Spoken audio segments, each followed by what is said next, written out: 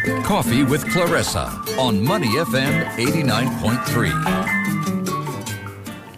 I'm Clarissa Montero. Coffee not in hand because my producer Rian is on strike, apparently. Not the case. Yeah, right. Well, then why is there not a cup of coffee in my hand right now as I welcome my guest Benny Teo from Golf Vacations?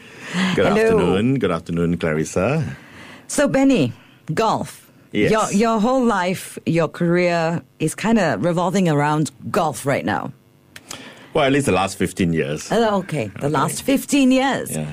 Now, Golf Vacations is just, to me, a bunch of beautiful pictures, beautiful destinations. How do you find them? I work with photographers from all over the world, and it's really a long labor of love. You know, I do some trips myself, and then I meet them, and then I look at the pictures, and I like it, and then I commission them to do more. And then as the years go by, you just get a bigger and bigger base to draw from, and that's where I get the pictures. And would it be fair to say that you actually love this job because you have to travel to these gorgeous golf courses? I absolutely have to. It's such a chore. Oh, sure. Yeah, I bet. I have this problem with my wife when we got married, and I say I've got to go for a business trip. And she said, "Oh, where?" And I say, "Well, you know, to Hawaii for a couple of weeks. You won't see me there." And that's a business trip for me. So, Bora Bora. It's. What's your favorite place? My favorite place always and will be the Links of Scotland. I've been there more than a few times. Always in the summer, but just beautiful golf courses. What you see there, golf courses built naturally from sand dunes that are formed and hundreds of years old. They're just a heritage of standing on the Swilcan Bridge in my T-shirt and PE shorts. It's so unglam, but just doing my Singaporean bit there. It's a fantastic place to be at. Scotland, East Coast, West Coast, full of wonderful golf experiences. Everyone should do it at least once in their lifetime. It's like, a pilgrimage, isn't it, for a golfer? Because it is the birthplace of golf. It is very much so. But, apart from Scotland, there's tons of wonderful golf courses around the world, just different experiences that you get. You play along volcanic rocks in Hawaii that I mentioned. Okay, stop with the Hawaii. Yeah. I love Hawaii.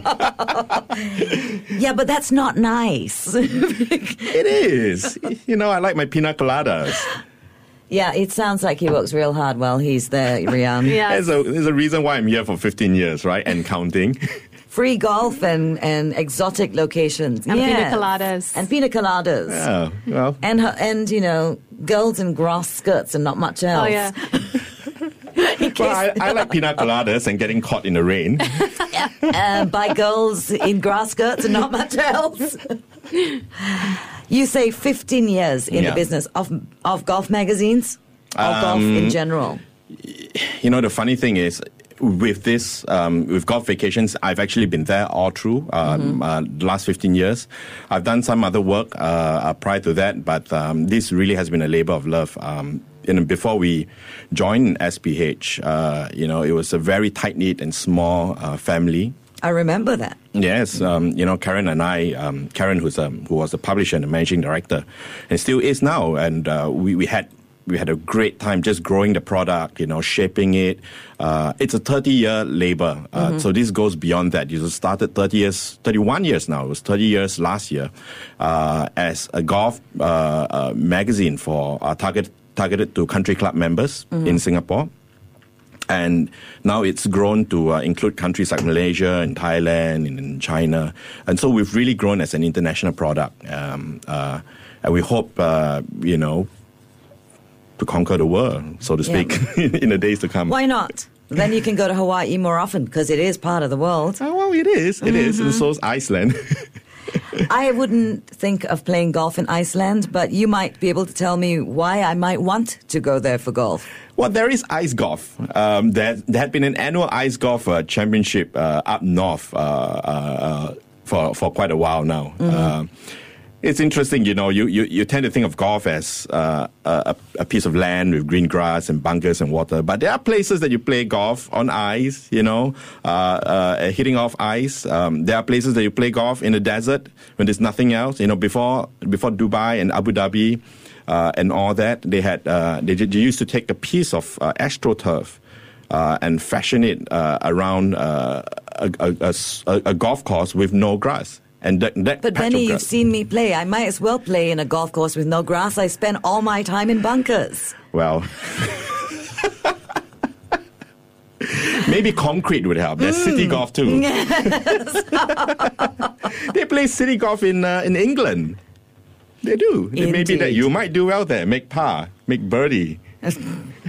I could try. Bounce off cars and trucks and your neighbors' windows. I could certainly try. There are a few neighbors I'd like. Never mind. Okay. Where do you stay again? I'm not telling you. I'm now definitely not telling you. In the time that you've been in golf magazines, in the business of golf, how has golf itself changed? Oh, that's a very big question.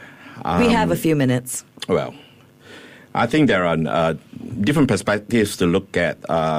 First of all, the game has changed a whole lot. I mean, equipment, technology has changed a lot, particularly golf ball technology. You are quoting a very great man. Yes, I Careful. am. Yes, I am. We will hear from Jack Nicklaus a little bit. That's right. We later on, he tells us about this golf ball technology and how it's affected. Okay, let me narrow the question down. Okay. How has golf marketing, destination marketing, or golf, the game, changed in terms of the business of golf? Okay. Has it become more expensive? Has it become more lucrative? Is it more difficult to attract younger golfers now? How has golf changed or evolved in that sense as a business? Because when I was a kid, you had to be country club. If you weren't a member of a country club, you can forget about playing golf. So that already spoke to a certain strata of society. That's right. But now that's not the case. Or is it still the case? It depends on it's actually dependent on where you are in the world. If, for example, you live in a first world nation with a strong golfing history, right, like the United States, Australia, perhaps, England, and surprisingly not really Europe, but just these countries, you'll find that there are a lot of public links that lets you go out and play for 20 quid or 20 bucks a pop. Right. You can go out in your jeans, sneakers, carry a six-pack. Bikini tops. Yes, I've seen yes, you can actually do that. And in places like that, golf is like an everyday sport. You go out to your backyard with a 7-iron and start hitting balls. Try not to hit your neighbors' houses, but you literally can do that. But you can't do that in Singapore, right? No. You imagine walking down to a patch of grass in between two HDB blocks with a 7-iron. 3 balls in, that'd be 2 cops on you. Someone will be there. Someone will be there. So it's different. But at the same time, what's exciting here in Asia is that there are a lot of emerging markets. And golf really is at its, I would say, sort of like a cradle of stage in industry.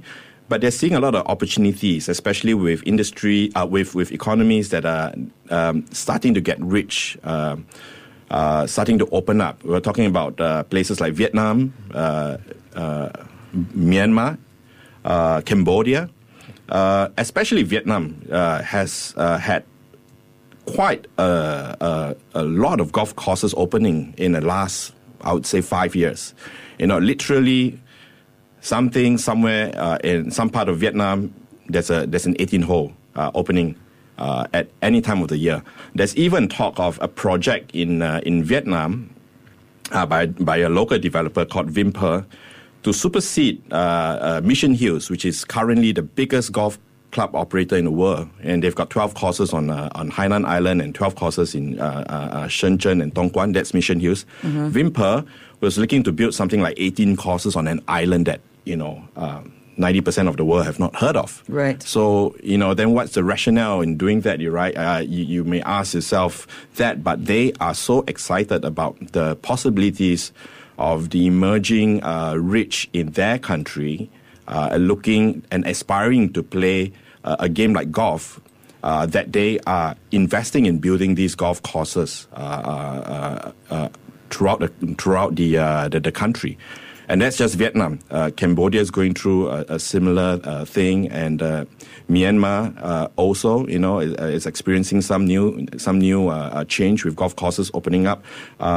Sheila Han, the former executive chairman of the Asian Tour, who's also a dear friend of mine, was talking about building a golf course up in, they're trying to remember this, but it's up north in Myanmar last year. And he's seeing a lot of interest from within the country to build golf courses in all over, not just Yangon, but outside. So what you're Yangon, actually saying, or what's emerging from your answer is that part of the appeal of golf is the snob appeal. Yes, that it is. That it is associated with being affluent, wealthy. It is a country club lifestyle that people aspire to. Yes, it is. But you see, there's always two sides to the coin, and this is the side of the coin that you're at if you're in a place like that. Here in Singapore, however, you might have, I don't know if statistics have shown any different, or the SGA has anything else to show for, but you have heard over the years people just talking about, I'm not going to play golf anymore. I'm just going to go running. I'm going to take to cycling and so on and so forth, right? Amongst friends, even the traditional country club golfers. But golf will always be a game that people aspire to want to play.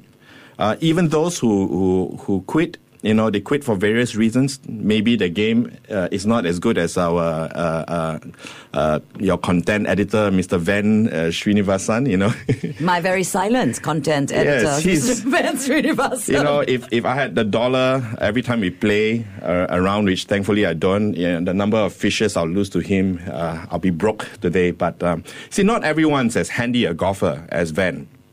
And golf is a game that you really have to enjoy, play to a certain skill level to enjoy. So that could be a part of the equation to keep the industry going, actually playing better golf.